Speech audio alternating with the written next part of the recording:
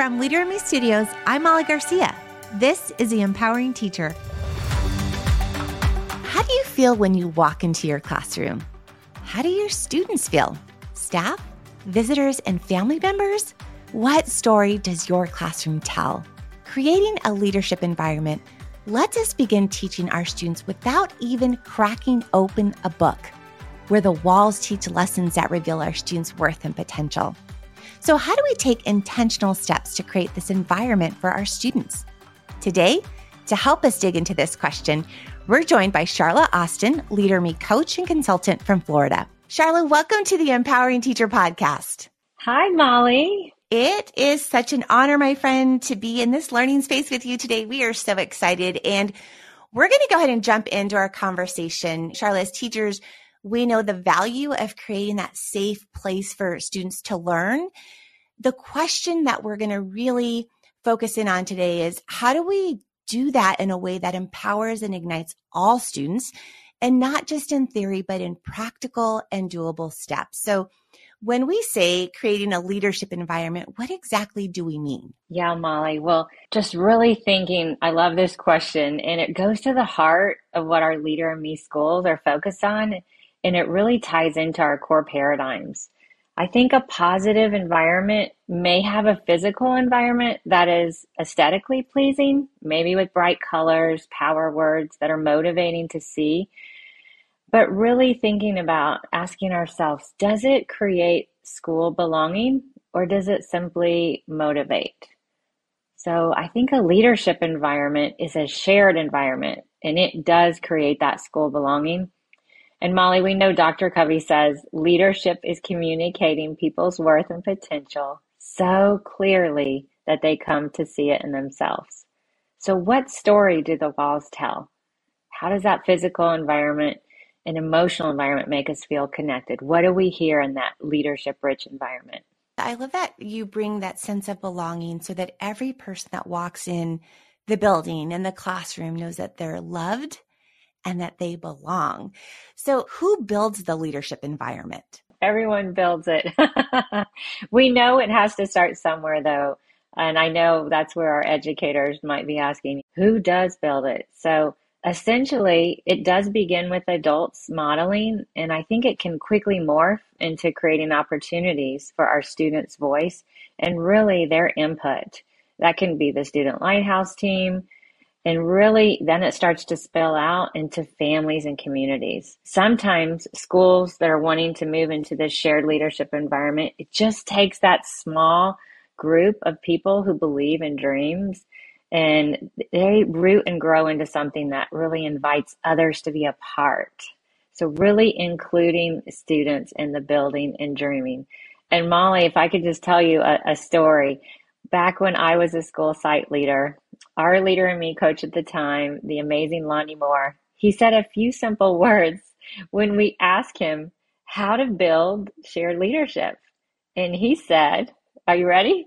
Let's ask the kids. So really thinking what paradigm shifts for us beginning our journey, and looking back, we were controlling everything and I was the lead control freak. But fast forward to today, they're shining brightly here in Tampa, Florida as a lighthouse school with over a dozen student initiated and created murals and student initiated environmental projects that partner with community organizations. And so just a great success story with starting with something simple like let's ask the kids. In my mind, I'm thinking me and we, right? It's not one or the other. It's me and we. I love that. So as coaches, we often say, what we see and what we hear, that can determine how we feel. It's this idea of, that the eyes and the ears are a pathway to the brain. So talk to us a little bit about how the Leader in Me 5 core paradigms truly impact the environment in our classrooms. So I love this, and I'm super passionate about those paradigms. Really thinking these paradigms, they lead us. And as adults, change starts with us. And so when we lean into the paradigms and the 7 habits, we're anchored. So just thinking about this anchored in the belief that each of our students can be leaders. They all have genius, and we release control to empower them. So then they become leaders of their own actions and their learning. So as we reflect and determine, where do we need to shift? And do I believe that all my students have leadership potential? Do I believe they all have genius? Do I lead the way with change starts with me? And do I empower my students to lead their own learning?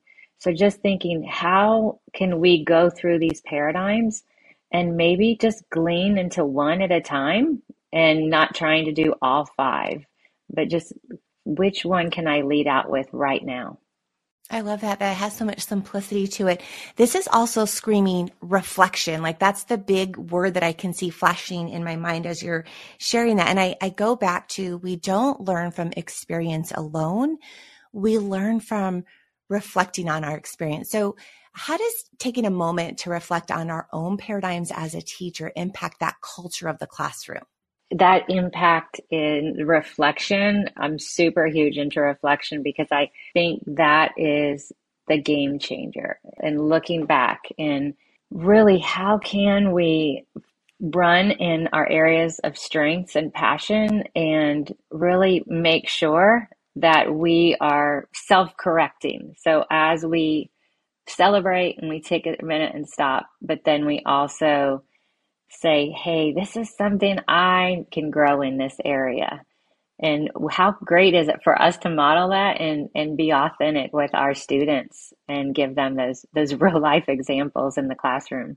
I love that you bring up, Sharla, everyone has a strength, right? There's a genius area. So when we support our students, when we support our teammates, our colleagues in discovering their genius, how does this impact the culture, the environment of our classrooms and ultimately our school? I think of passion and, it's what excites them, what fills them, what do they love to do? And the great thing, Molly, is that we're all wired differently. Thank goodness, right? We all have different geniuses. And so when we bring these collective geniuses together, it just creates this rich leadership environment.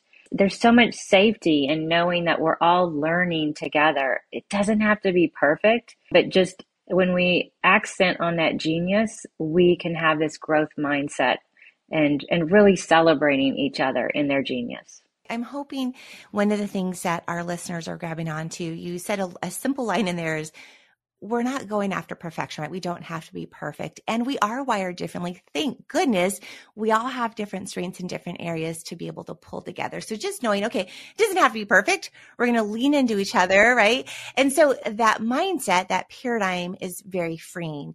So let's talk actionable steps, right? So we have this paradigm, we have this mindset moving forward. So what are some highly effective practices that can truly set that strong foundation for building that leadership environment in the classroom? All about living and going back to that reflection, like you talked about, on our mission statement that our class created.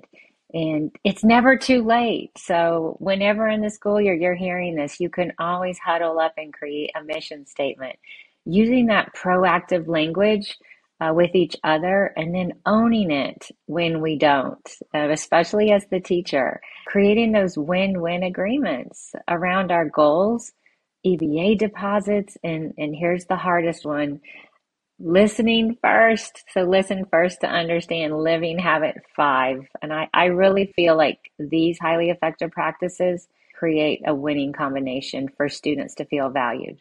I love that. So let me just kind of go back. So mission statement. So if we haven't done a mission statement, then let's just huddle up and do one. If we have, let's bring it to life and use a proactive language from our mission statement. And then I love that you said owning it, because that goes back to what you were saying, Charlotte, is we're not perfect. We're going to have days where maybe we slide away from the mission statement. We come back, we own it, we right our wrongs, we move forward, right? And I love that you brought in EBA deposits, right? Ways that we can love our students in their authentic way, as well as our colleagues, and being willing to lean into habit 5 and empathically communicate with one another. Those are great strategies and ways that we can move forward, actionable steps in moving forward in our classroom that are 100% doable. I love that. This is kind of a wonder that we tend to have sometimes with our teachers. Does this look different in a primary classroom versus a middle school or a high school? Absolutely. And really, The engagement is the key here. So I think the power of the morning circle in elementary and then that huddle up for secondary gives back throughout the day. So it's that investment that we make in the morning. And I think this goes back to keeping the main thing the main thing. Like, what do we want out of today? What impact do we want? What energy or attitudes or challenges are we bringing into our room today? So these morning circles, these huddles, they help us answer those questions. They sometimes help us shift to back to our mission. Molly, one thing I've been loving with my secondary schools is the trust huddles and really seeing what difference these can make. So just really giving our time and helping the students decide what this time looks like in the morning. You're bringing the students right back into, right, that empowerment, whether it's morning circle, whether it's the morning huddle up, the trust huddles in high school. But the most important component is bringing the students in, which I'm going to ask you that I'm curious now, what do you feel is the most impactful thing a teacher can do in their classroom to build a leadership environment? Okay, so I'm not a singer, Molly, but I could just bust out and let it go right now. Hey, we'll welcome and that. and I've done this on some of the coaching days and it stays in your head all day, but just really releasing that control. And it really only happens one baby step at a time. It takes me back to a coaching day just a week or so ago at one of my schools, Westside Elementary, and they jumped into empowering instruction this year as their impact journey. And one of the teachers who's been there from the beginning, she just really realized and shared, whole staff that she hadn't rebounded from the post-pandemic and the control. And she just said, was so refreshed by being in this time and seeing some of the videos and realizing, why was I passing out papers and why was I doing some of these things? I'm going to go back and just reflect on what I can give back to students and stop controlling. What do you think holds us back from creating this environment for our students? The deadlines, all of the things, that the schedules and the compliance. And then there's that T word that always gets all of us, time, and not having enough of it. What recommendations for some proactive ways to pivot when we find ourselves in that space? How can we make that pivot so that we jump out of that space we're in? I love this question and I love pivoting because I think pivoting helps us once again move away from that. We have to be perfect. And so two things come to mind, and one of them, just being intentional with your time and focusing on the wildly important, going back and starting the week before the whirlwind gets us, because it's going to get us. It's coming. It's always coming for us in the whirlwind. So just really focusing on 1 to 2 things that will really help us cultivate this environment. And number 2, most importantly, every day brings new grace. And so giving ourselves grace, life happens. So we just get back up and do it all over again. But also ask our students for help, right? As we're in this whole grace area. So what can teachers do just on a daily basis to create that leadership environment, something simple that you feel like they could do? I am all about keep it super simple, having those Hershey kisses around. Have it 3 all day. So just focusing on one thing at a time. And really, we want to do all the things because they're great things, but just getting comfortable with one thing. And then when you notice that that's starting to roll and it's becoming a system, an example is several schools I'm working with. They love the best practices look fors on Leader and Me online. And so on those 15 look fors, Molly, they may say as a grade level team, we really would love to focus on these 3 look fors this month. And how can we support each other? So just taking those baby steps, but also celebrating So it's all those little wins along the way and remembering slow and steady wins the race. Sharla, thank you for shining the light on the power of leadership environment and really practical ways we can show our students their worth and potential. I wrote quite a few of those down to be able to share with schools all over the place. So we're going to switch gears a little bit and we're going to jump into our rapid fire questions. We're just going to have some fun, quick responses. Yay. Do not overthink it. Okay. Okay. Question number one. What's one thing that you're grateful for today? My beautiful family. Just love my family.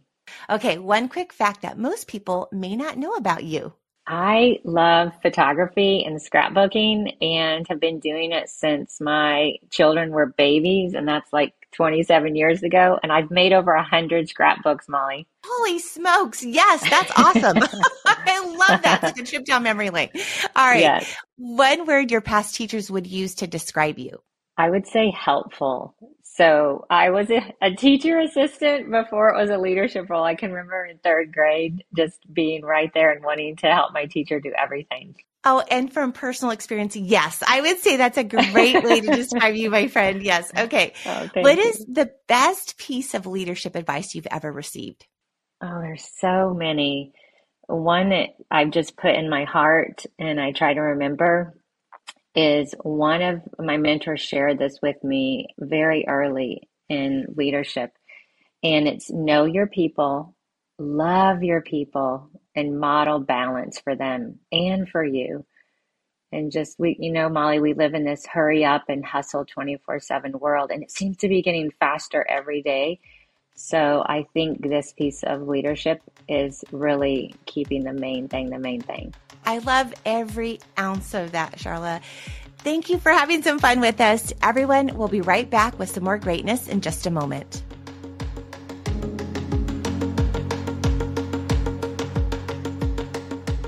Leaders, as we have navigated the past few years, we have missed being together, and we miss seeing all of you. So we're bringing back our Leader Me Symposium event series. We're excited to host a symposium in 4 different cities: Tampa, Florida, Las Vegas, Nevada, Dallas, Texas, and Washington, D.C. Our focus this year is coming together of ideas, genius, people, and communities. We'll explore whole child learning, staff and student wellness, building resilience, trauma-informed practices, creating a sense of belonging, and other timely educational topics. You will also have a chance to visit and learn from other Leader in Me schools. Seats are filling up fast, so go to leaderinme.org/events to learn more and register for the event nearest you. We can't wait to see you there. Welcome to the Paradigm Pause. Today, let's take a moment to reflect on a mindset that forms a foundation of a strong leadership environment, one where we choose to release rather than control. Sharla reminds us today that a shared leadership environment is one where we choose to release and empower our students to define the learning environment, where they share their thoughts, hopes, and dreams about what they need in the classroom every day to feel loved and to know they belong. The paradigm of release means we let go of our need to control. It's where we get to lead together with our students rather than feeling the pressure to manage and solve every problem on our own. We trust that together with our students, we can create an environment that supports all students. Choosing to create a leadership environment is not about telling our students what they need. It's simply asking them what they need. Try it today. It's a simple question that has a lasting impact. Welcome back, everyone. We always end our podcast episode with one doable action step or strategy that you, the empowering teacher, can take right back to the classroom. So, Sharla, keeping our focus on the power of our leadership environment, what is one thing that our teachers can move forward with today that will have a big impact in their classroom? Yeah, Molly, it's exactly that. Just one thing. So would love if anyone needs permission, just to give you permission, and I'm giving myself permission too, just to focus on the one thing. And what is it that's so big and so important that if you did that one thing, you would start to see results. You would start to see that leadership environment, that school belonging. So just really rallying the few people around you, the students, the staff, the Lighthouse team. What is one thing that we want to do this week, this month, by the end of the school year? And really focusing on that one thing, and then move to the next thing as you gain momentum. But just keeping it simple with one thing at a time. I love the power behind that. Imagine the one thing today, this week, this month, that will let our students know that they're loved and that they belong. Sharla, thank you for sharing your genius with us today. And of course, a big thank you to our listeners. Keep shining. You've got this.